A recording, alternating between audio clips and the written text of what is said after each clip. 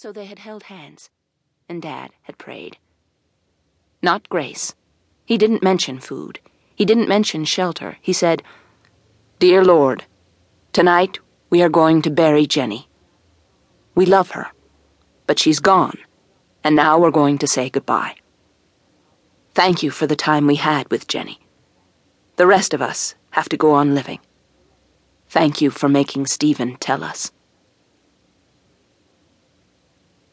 Jody was only 9, only a third grader. Jody had needed to take her hands back from Stephen and Daddy so she could wipe away her tears. And Jody never admitted to anybody that they weren't tears of grief for her missing sister, but tears of relief that they were going to put Jenny on the shelf and be done with her. "Give Jenny a guardian angel," said Dad softly to the Lord. Usually during grace, Jody felt that Dad was talking to his children, ordering them to behave and be thankful. Not this prayer. Dad was talking to the Lord. Jody thought if she looked up, she would see God, and that was even scarier than having to hold Stephen's hand, so she didn't look up.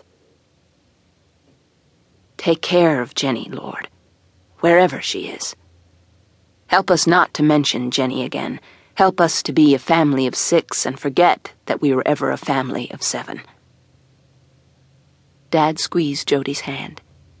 Jody squeezed Stephen's. The squeeze went around the circle, and the Lord must have been there because the lump in Jody's throat dissolved, and the twins began to talk about sports. Even when they were babies, they talked about sports. They had been playing with basketballs and footballs and tennis balls from birth. And Stephen showed his B+ geography paper. He had gotten 42 of the 50 state capitals right. The family sealed up, like a perfect package. Things fit again. Everything from the number of chairs around the table to the toppling stacks of presents under the Christmas tree. The Spring family had 6 people in it now. The 7th was gone. Mom and Dad didn't even telephone Mr. Mollison again. Mr. Mollison was the FBI agent who had been in charge of the case. For a while, he had been as much a part of the family as Uncle Paul and Aunt Llewellyn. The next year, nobody talked about Jenny on her birthday. Nobody sobbed on the anniversary of the day Jenny went missing. Mr. and Mrs. Spring were still more careful than any other parents in the state of New Jersey, but the children were more careful too. It wasn't because Jody and her brothers were worried that they might be kidnapped too. They were worried that their parents would be worried. The Spring children were always lined up at telephones to let Mom or Dad know where they were. They were never late. They were children who knew too well one of the horrors of the world. The thing Jody couldn't get over, now that her sister Jenny turned out to be alive and coming home, was that there had never been a horror. They had imagined all of it. Jenny hadn't died. She hadn't been tortured. She hadn't been cold or lost or drowned or raped or even frightened. Jenny had been just fine all along. It was incredible when Jody thought of the lancing fear the rest of them had endured for 11.5 years.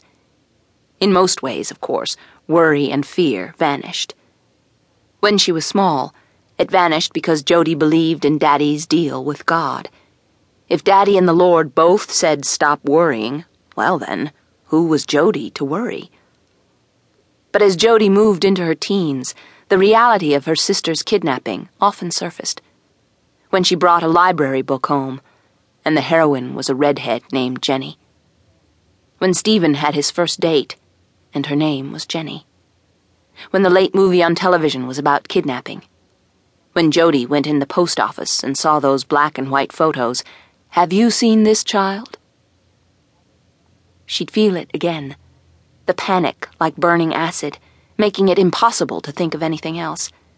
And the rage, the terrible, terrible anger that their lives had been so brutally interfered with. Brian and Brendan were babies when it happened, still sitting in the double stroller getting everything sticky.